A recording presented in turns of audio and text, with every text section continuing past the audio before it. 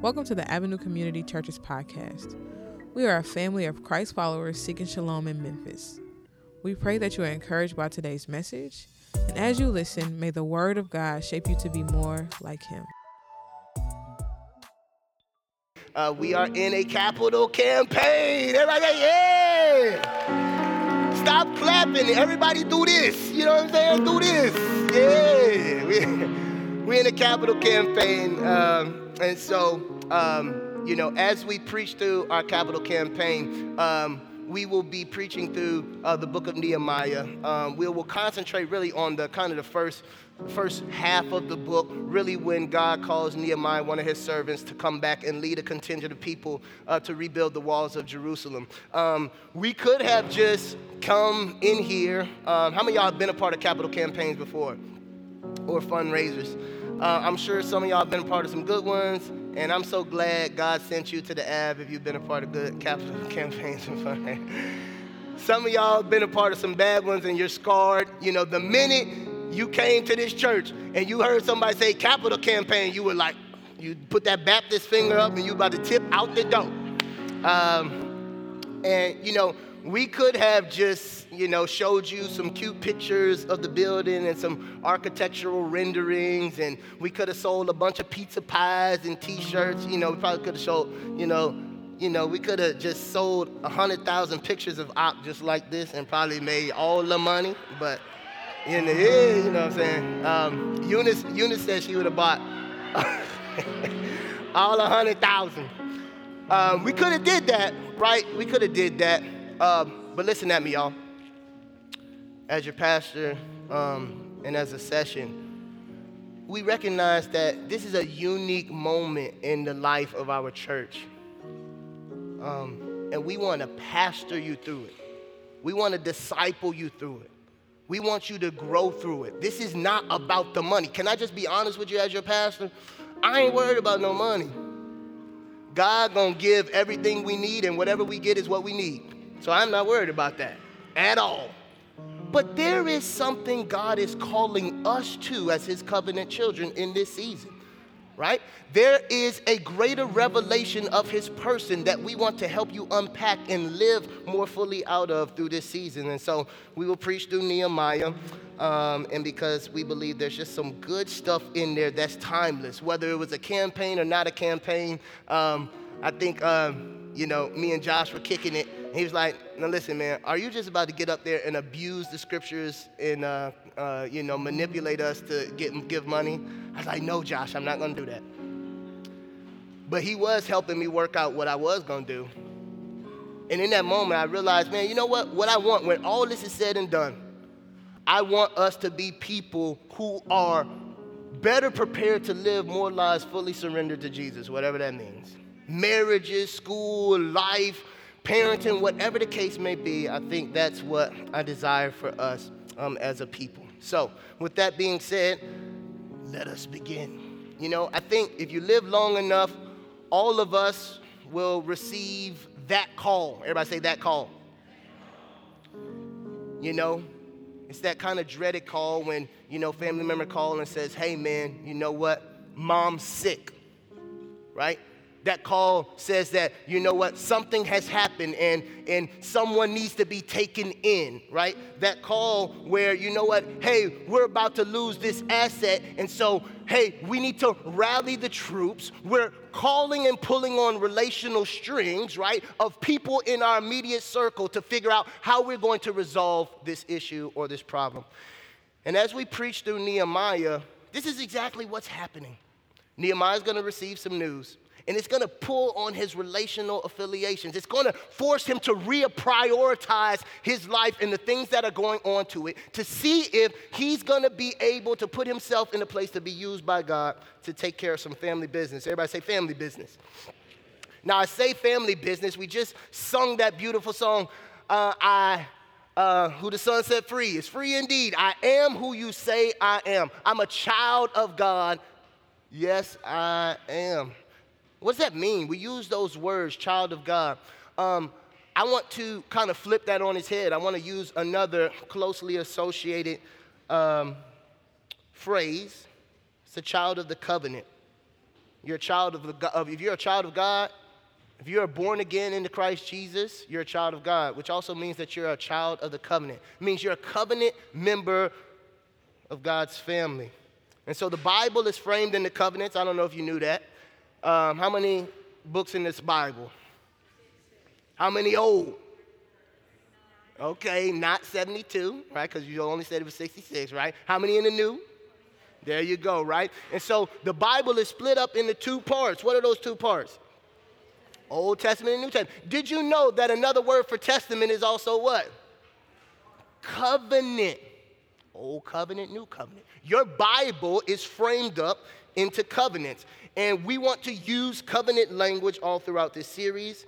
And what's important for us as we become better Bible readers is for us to be able to understand the covenantal framework of the Bible. And it's important where we are in redemptive history and to understand which covenants are kind of governing where we are in that redemptive history. Now, this is going to feel like a whole lot of teaching. You know, I just wanted to let somebody know that the seminary is paying off somewhere. You know what I'm saying? I just want to flex that just a little bit. You know what I'm saying? But so you might have to pull your paper, your pen out. We're going to do a lot of little teaching, some new dialogue. But let me just tell you, one, you'll hear me use a lot in this series, redemptive history. Pastor Tim, why don't you just say biblical history, right? Because biblical history is just covering that time from whenever God created Adam to whenever Paul finished or John finished writing their last epistle. That would be biblical history.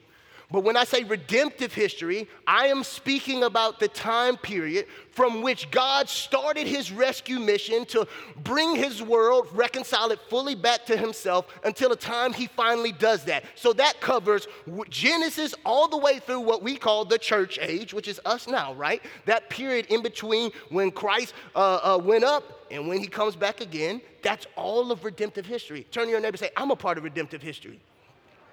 I'm a part of redemptive history, right? And so redemptive history is all framed up by covenants, right? And so you, as a child of God, as a child of the covenant, that comes with certain rights and responsibilities. And we're going to watch our brother Nehemiah fulfill and live into those certain rights and responsibilities. Nehemiah, the first chapter, the 5th verse is where we'll kind of land and lay. He says, "O Lord, God of heaven, the great and awesome God who keeps covenant of love with those who love him and keep his commandments." Now, who is this dude, Nehemiah? Let's do a little bit of history real quick. Say, Mac, what you got? We got some key dates. Now, if you're in your Bible, remember, you got in the Old Testament, right? You got those 39 books, but the first 17 are all the narrative. Once you get done with the first 17 books, then the story part is over, right?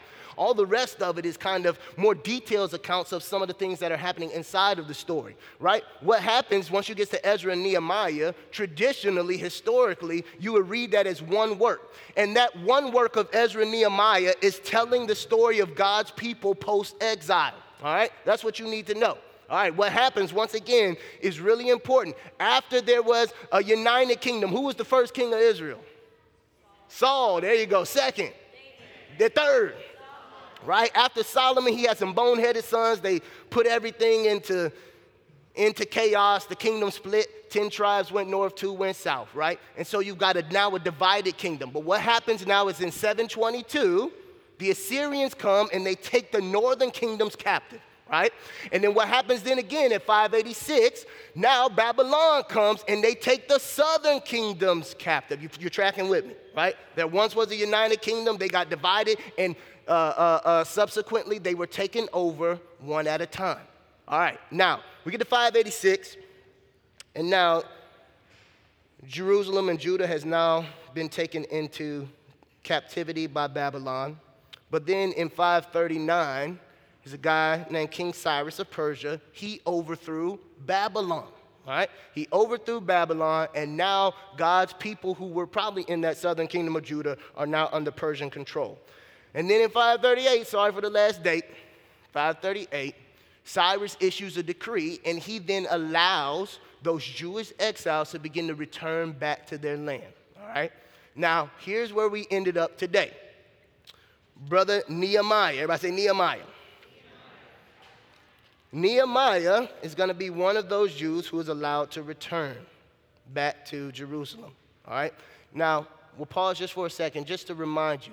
The reason why the Jews were taken captive, the reason why the Assyrians conquered them and the Babylonians conquered them was all because they had not been faithful to the covenant. They had not been faithful to uphold their end of the covenant, right?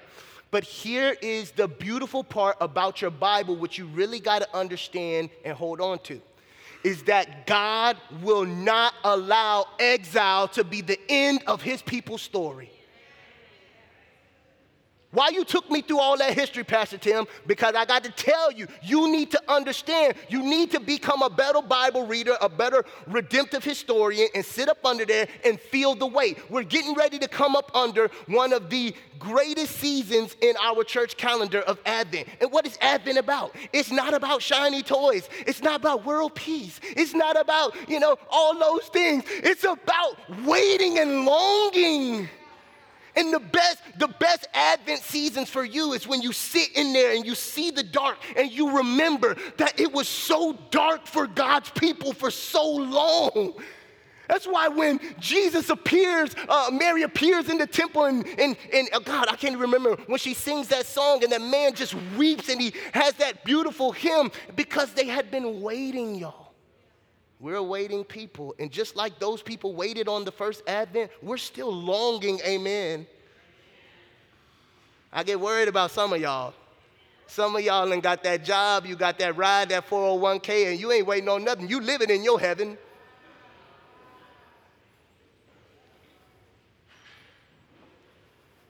Some of y'all can't identify with the longing anymore. And my heart breaks for you. Because unless you get a little dissatisfied on this side of heaven, what's waiting on you might not be worth waiting on for yourself. It's a longing that's happening. And so, once again, God will not let exile be the end of his people's story. He's faithful to fulfill his promises, right? So God raises up these leaders to bring his people back. Cyrus issues the decree that his people can go back. God raises up 3 different particular leaders to take his people back in 3 different ways. The first leader who brings the people back is Zerubbabel. Everybody say Zerubbabel. Come on, man. Hey, that's how you win about $75 in free drinks at wing night if you got Zerubbabel. You know what I'm saying? Zerubbabel, right? Zerubbabel, first person. God raised him up. He brings the people back. And the first thing that Zerubbabel does is he takes the people back and they begin to rebuild the temple. Why is the temple so important? Because that is the literal and physical representation of where God dwells. We got to establish the place where heaven meets earth. That's the most important thing. Our worship of the true and living God. Amen, somebody.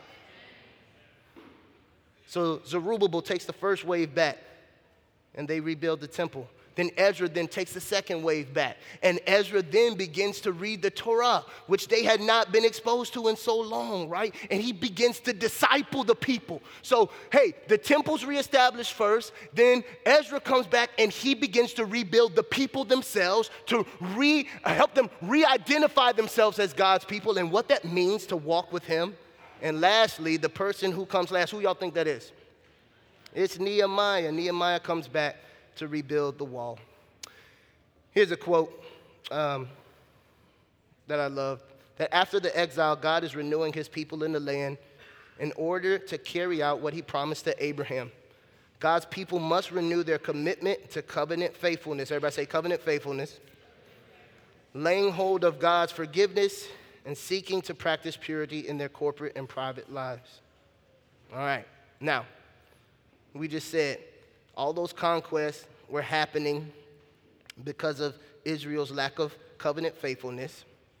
And Nehemiah was a part of, now he is serving underneath Persian rule. Cyrus is his king. And now Nehemiah's got a really high position. Nehemiah's probably middle class, Mason. You know what I'm saying? He ain't raising no support. He probably, in my holy imagination, Nehemiah's middle class. He got a little change. Everybody, he got a little change. You know what I'm saying? He got a, you know how you folks do it, you know what I'm saying? My mother-in-law here and my father-in-law, so they know, when we have like family talks and we talk about people we grew up with, man, how is Marquis? Oh, Marquis, he graduated college, got a nice job. That's what we, that's what we say. That's what we say. That's what we say. I don't know how y'all do it on the other side, you know what I'm saying? But that's how we do it, you know what I'm saying? Oh, he got a nice job now, got a wife and kids? Yeah, girl, yeah. That's how we do it, right? Well, Nehemiah, I imagine he's not like the other exiles. He's got a very high position, of very high importance in the king's court, right? As a matter of fact, as the scripture would say, he was a cupbearer. But what happened in the first chapter of Nehemiah comes back, he was told that the Jews that had survived the exile and returned back to Jerusalem. So there was a group who, remember Cyrus said, y'all can go back. There was a group that went back. And so those Jews that went back, Nehemiah got a report that they were in great danger, all right? They were in great danger. They were living underneath great shame because the walls of Jerusalem were destroyed, right? And what it means that the walls were destroyed, it just left them exposed and defenseless. Right? There was nothing to stop any kind of people from any kind of attack from taking advantage of those people. And so when Nehemiah heard it, Nehemiah was greatly distressed and heartbroken. And as the scripture says in chapter 1, he mourned, he fasted, and he prayed.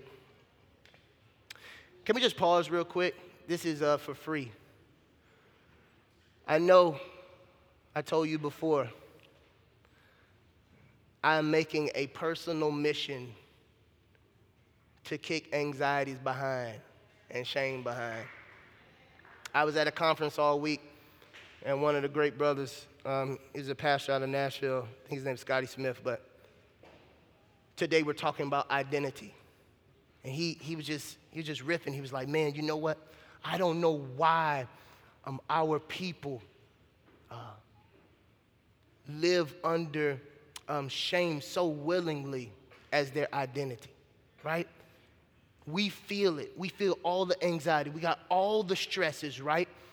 But with all we have within us, we don't have to choose to live under that. And so when we are grieved, when we are distressed, when we are in the dark night of the soul, I just want to commend to you out of Nehemiah 1, what his formula was, right? How many of us have returned back to, oh God, I just lost it in my notes, weeping? Y'all know weeping is good. Sometimes you just got to get on there and cry it out and work it out before the Lord. But the weeping, the mourning, right? That's the lamenting and the grieving. When you feel brokenness, you don't have to just accept brokenness. God, this is horrible, and this is not the way you designed it. And that could just be the end of the sentence. How many of y'all hate seeing sin and brokenness? It's something about the imago Dei in you when you drive up and down Summer and you see people who don't have a place to live and that burdens you. That's good. Right? When you see food insecurity, that's good. When you see people taking it, that's good. You should weep over it. And when we don't feel it deeply, we should repent. Lord, help me. I want to feel deeply. But I love the last two. I think we do. I think we weep over things. I do think we mourn over things. I don't think we like to do the last two. I don't think we like to do praying as often as we should. That's me.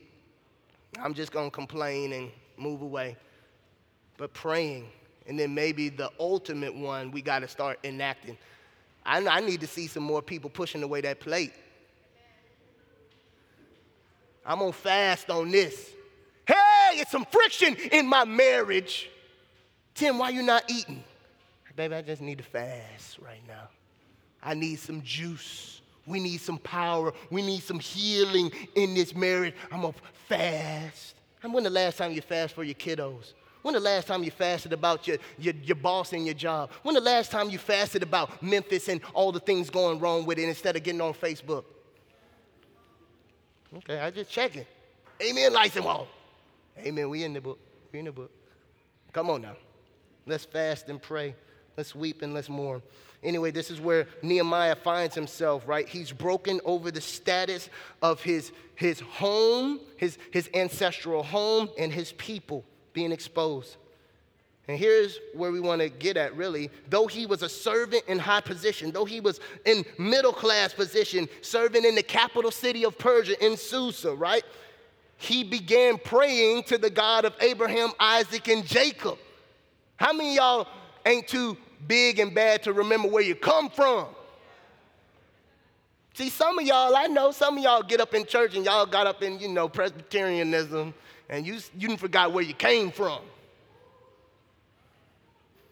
I'm just messing with y'all in y'all worship. Some of y'all know you be screaming from the time you walked in the church to the time you leave, but then now all of a sudden you let some people just, okay, hey. How many of y'all know some people who just gonna be themselves no matter what? Oh man, don't invite them because they just gonna be themselves, for better or for worse. But I love this.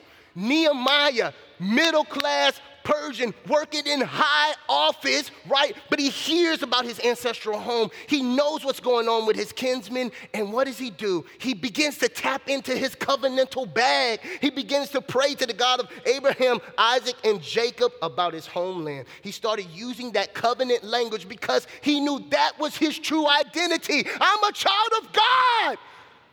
I'm not where I work. I'm not how much I make. I'm not my sexuality. I'm not my race. I'm not who I publicly or politically identify. I'm a child of God.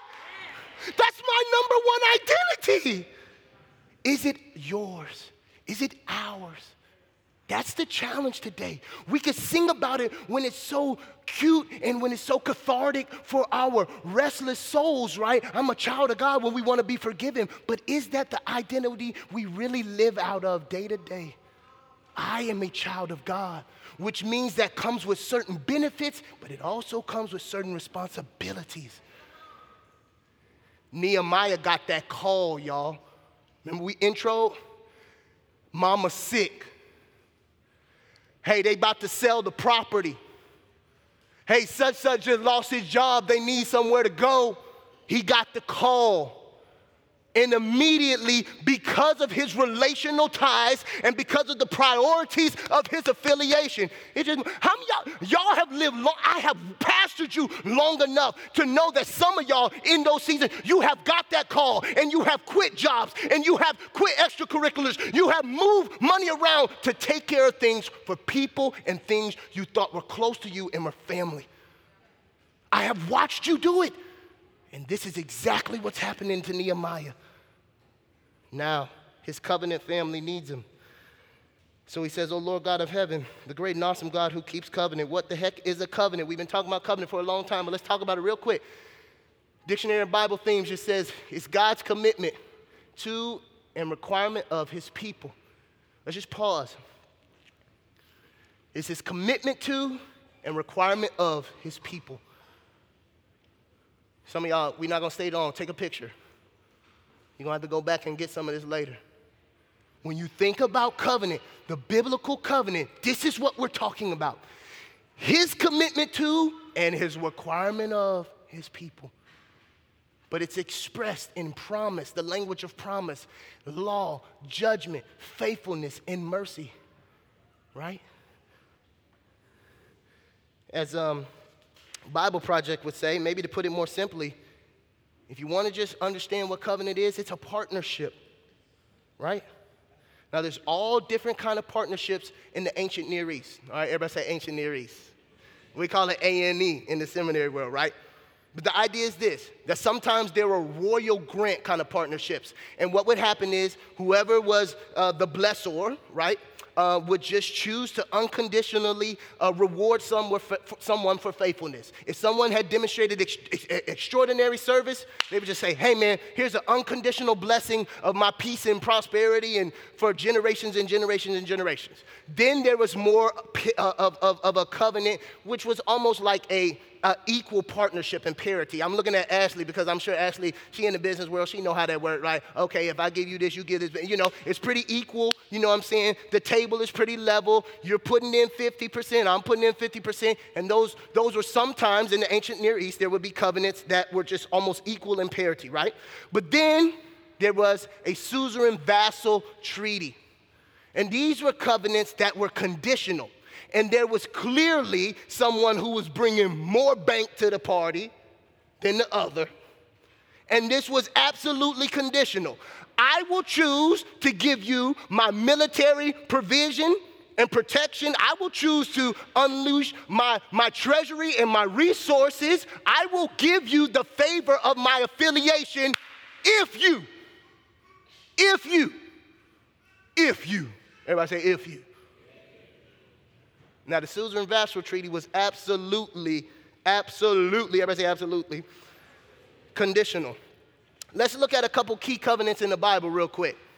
First, you got the Noahic. Go back, Genesis 9. I'm going to run through them. This is not where I'm going to hang on my sermon, so if you want them, take a picture real quick. That was an unconditional divine promise, never to destroy all earthly life with some natural catastrophe, right? That was a royal grant covenant, right? That was unconditional, right? Hey, I'll never again destroy all earthly life with some kind of natural catastrophe, right? And the covenant sign is the rainbow. Next, you got the Abrahamic. Now, if some of y'all are looking real quick, you'll be like, oh man, why has Pastor Tim got Abrahamic B? Because there was the first kind of covenant of Abraham in Genesis 15, which was in regards to land. Hey, I will give you this land.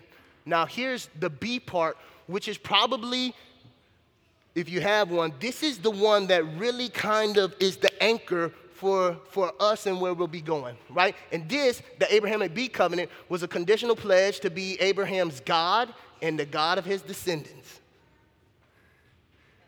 Somebody ought to say amen right there. This the one.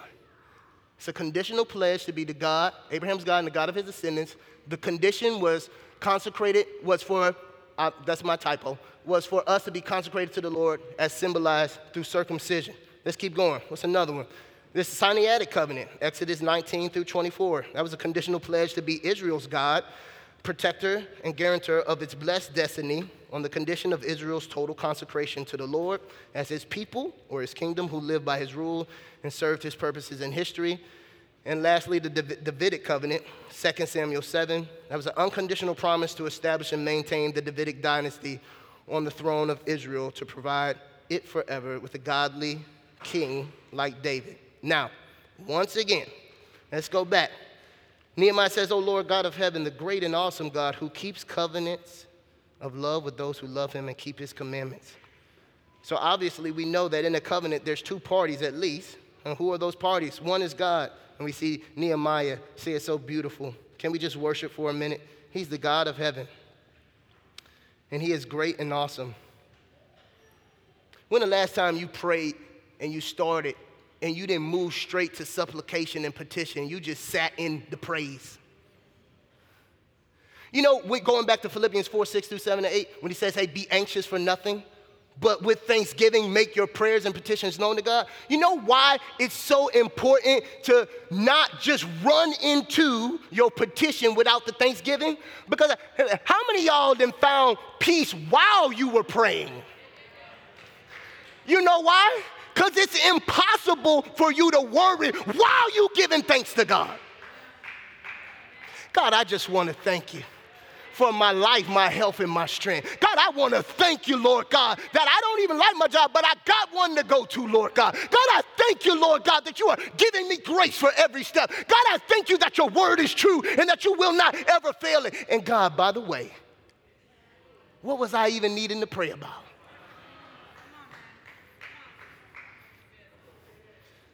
Nehemiah, before he started laying into it, he just said, let me pause for a second. Oh, Lord, our God, how great and awesome. You keep your covenants. And you do it with love, steadfast love and kindness and mercy. Now, come on, y'all. How can we even pray and be worried when we remind ourselves of what's true? Come on, man. Nehemiah in there, he in his bag. So he prays and he prays these beautiful things. And then I love this. He says, God, you're great, you're awesome. God, you're the God of the heavens. But then he starts talking about God's reputation. He's like, you know, God, we heard on the street, you know, your reputation is that, you know, you keep your covenants. You know, all these songs we sing about, he will do it again, and keeping his promises. And what's my favorite Maverick song? Oh, gosh. Great is your faithfulness to me. All that is covenantal language. And he has developed a reputation over the millennia of the one who keeps his promises. Can I just encourage someone today? Did you know you serve the one who keeps his promises? And that ain't what they saying in 22. That's what they been saying. Man, he keep his promises, bro. He got a reputation for keeping his promises. But I love the other three, right? It's this hesed. Anybody y'all know? This is that covenantal faithfulness, covenantal love. And the word that's being used there in the Hebrew, they have such a hard time translating it because it's so close to God's character. They just call it in a number of different places, steadfast love, loving kindness. But it's a love that is based on covenant, right? And it's a love that essentially it should not make sense because all covenants are based on partnership. All covenants are based on if you're not agreeing to the terms of this agreement, I have the legal right to get out of this deal. But the reason why they have this word in there is because you really shouldn't have love in a covenant. It should be straightforward. Bro, I asked you to cut my grass. I asked you to trim the edges. If you can't trim the edges, I got to find somebody else. See, that's what you human folks know how to do.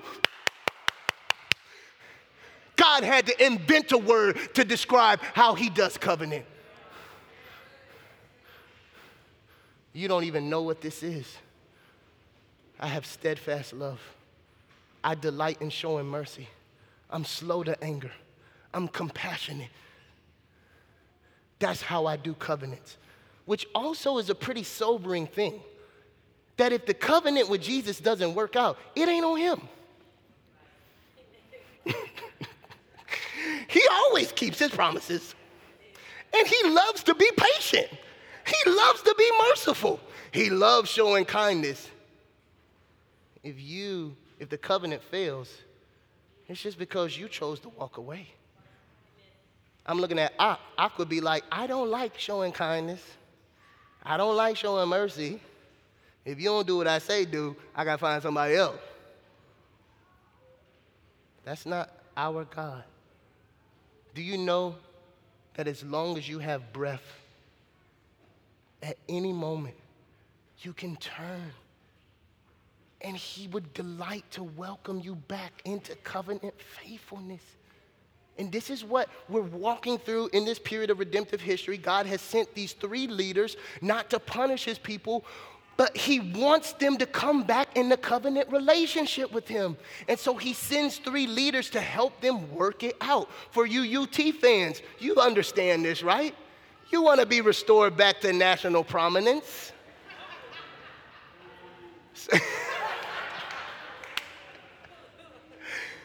So what has to happen? You got to get a leader to help whip you into shape. So God sends Zerubbabel. God sends Ezra. God sends Nehemiah to coach his people. This is how we walk with God. Pause. You need more than just accountability partners. You need deacons. You need elders. You need pastors to help you, remind you, to encourage you what it looks like to walk in covenant faithfulness to Yahweh. Because we're just a wayward people. Even your pastor needs pastors. Amen, somebody? Gina gave an amen because she knows. Amen.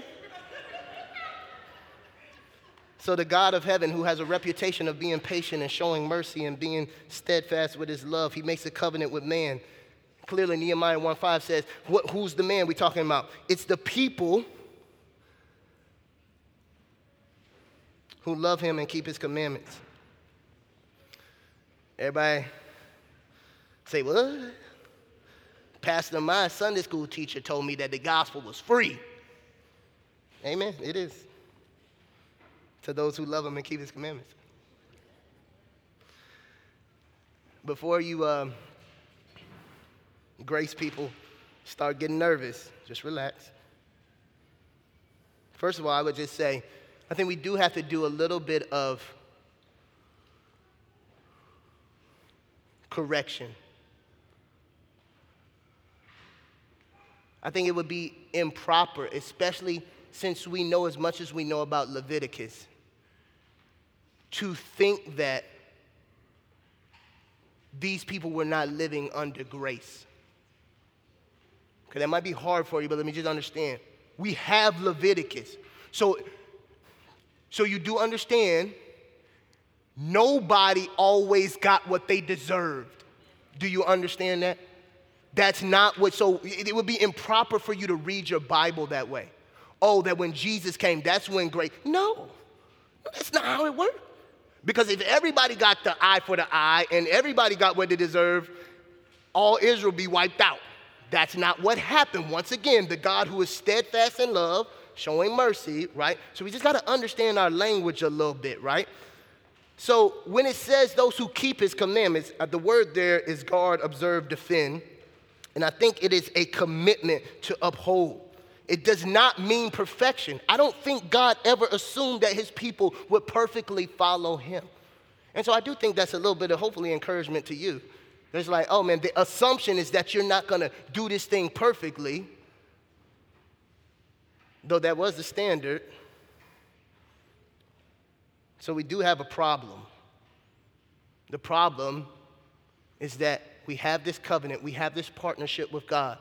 We're never upholding our end of the bargain. This is why God's people are in exile. That's why they're in this constant cycle of being shamed and away from their land. And so we need a new covenant. Everybody say a new covenant.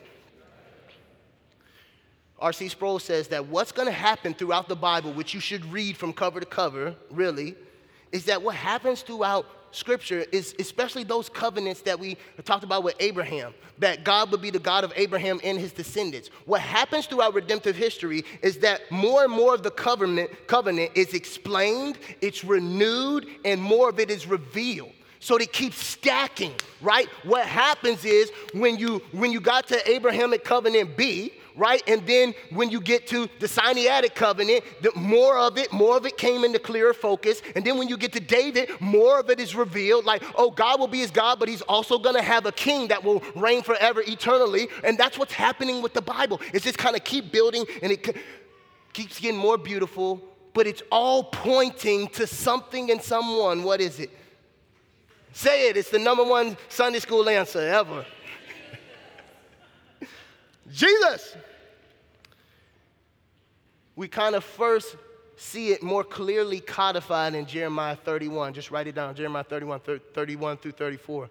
And it's an unconditional divine promise to unfaithful Israel to forgive its sins and establish his relationship with it on a new basis by writing his law on their hearts. And it's going to be a covenant of pure grace. Sarah, man, you can go to the next one. The Dictionary of Bible Themes just says it this way. It's the fulfillment of God's purposes of salvation expressed in the covenants of the Old Testament, but it's mediated by Jesus Christ and sealed in his blood. And it is a covenant of grace, the benefits of which include forgiveness, a renewed relationship with God, and through the Holy Spirit, an inward transformation that enables obedience to its demands and so ensures that will not again be broken. Jesus takes the stones, what he wrote on stones, and now through his Spirit, he places the law in your heart. And not only does he place demands in your heart, but he puts his person in your body so you can do what truth demands of you. That's the new covenant. You ought to praise God right now for it.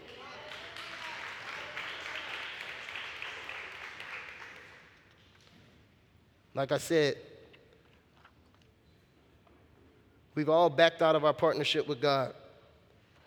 And through the new covenant, what he does is he keeps whittling things down. Like you got all Israel, and then he takes a covenant, they fail, and then he keeps taking a smaller group to work with. And the smaller group that he works with is not so that he could just exclusively have that smaller group and keep everybody else away.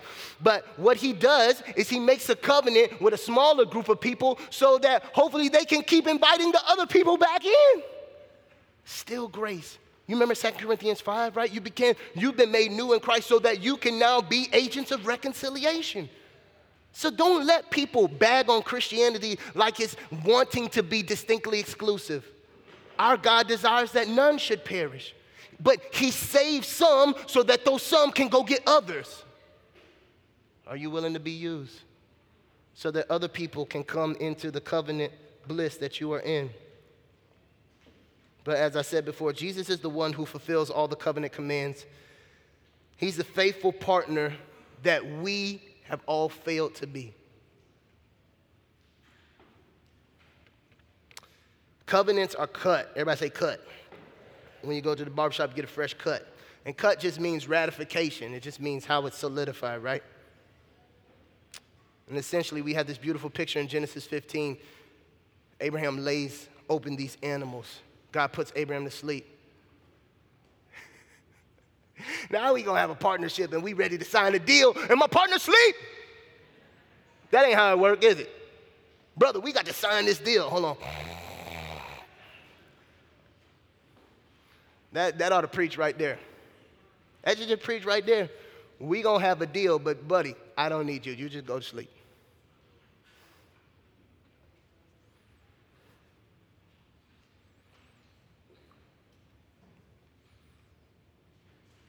As God cuts the covenant with Abraham, he says, man, essentially he splits these animals open. And the idea behind cutting these covenants is that if I fail to keep my promise, let what has been done to these animals be done to me. And this is why in the Abrahamic covenant we had circumcision, right? That you took the men and the foreskin of their flesh was cut. And they knew that essentially what that also meant is, hey man, if I don't keep my end of the bargain, may what's been done to my foreskin be done to me also.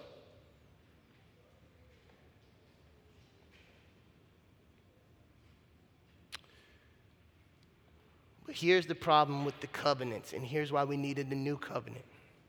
It's just because it didn't really matter what God was doing with the partnership, we could never hold up our end. We are the weak link. All of us. None of y'all know better than the other. I don't care how much money you got in your 401k. I don't care how many children you got educated.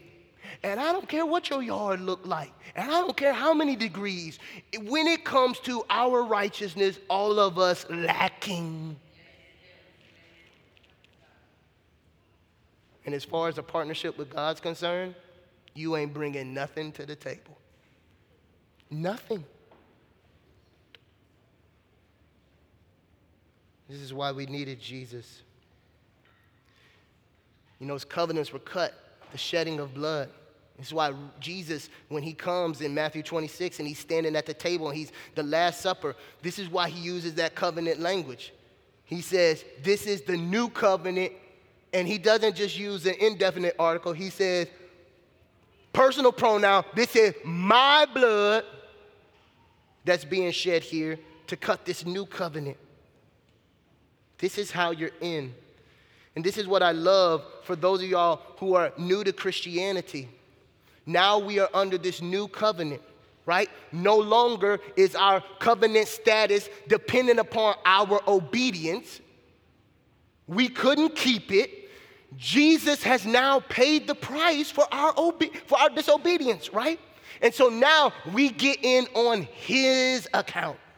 We are made right according to his account, right? This is why I love all the pronouns in John, whoever, anyone, whomever, anybody. If you believe on him, now you can become covenant partners with God. You are a part of his covenant family. Just want to know if that's good news to anybody. You know, once again, we all have this sense of justice. You know, my baby girl is playing soccer. I just want to publicly just say, before you watch her do her thing, she is aggressive. She's aggressive, okay? She's aggressive. And listen, can I just say, your child is made in the image of God, and, you know, I will happily pay those co-pays or whatever is necessary. And we love you, you know what I'm saying? But one of the things, you know, she's just got this innate sense of if she sees something happen that she thinks is wrong,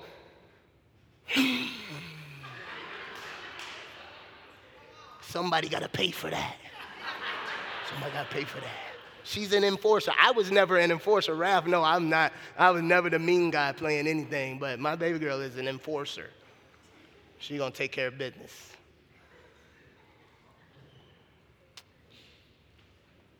I'm going to ask the Holy Spirit just to give me a moment of brevity and clarity, just to encourage you real quick. I love that line. When Satan tempts me to despair, remind me of the guilt within. Upwards I look and see him there, who made an end to all my sin. Now, here's the thing that I love about that. It's because we all walk around with an innate sense of guilt and shame.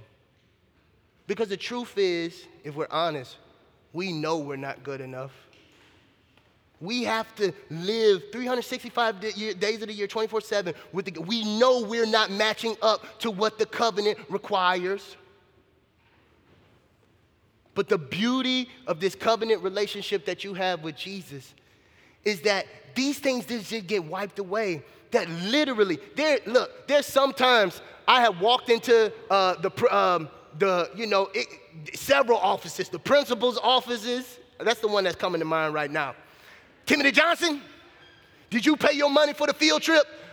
And there's times when I was like, and you just thought you was gonna slide in. Can I just tell you, ain't nobody sliding into heaven. But then there are times when I've been called to the principal's office. Timothy Johnson, you paid your money? I stand there with confidence.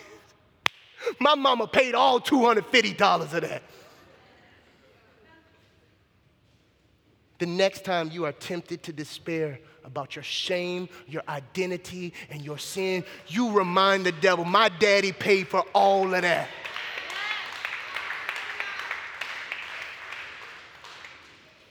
There is no reason for you to cower anymore. Do you hear me, child of the covenant, people of the God? Your daddy has paid for all of it.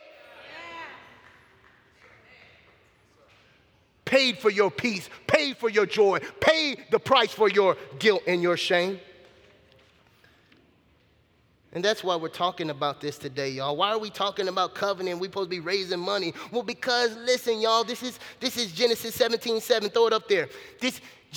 And I will establish my covenant between me and you and your offspring after you throughout generations for an everlasting covenant, to be a God to you and your offspring after you. We're talking about this is because there's a great temptation for us to live in a vacuum about the time, space, and history we're in now. But what I want to remind you is you are a part of something, a covenant that God started thousands and thousands of years ago and that will continue after you. And what we're doing is not about that building. It's about something bigger. It's about a covenant promise to not let exile and futility be the final word on God's great earth, that God is still working through a group of people to bring shalom, not just in 2022, but shalom on Summer Avenue for hundreds of years. That's what I'm inviting you into. I don't care about that building. I want to pastor a group of people who want to ride with me, who would be willing to let God leverage their lives and their resources to make sure his presence could be felt on the street, not just for our lifetime, but for your children's and children's lifetime.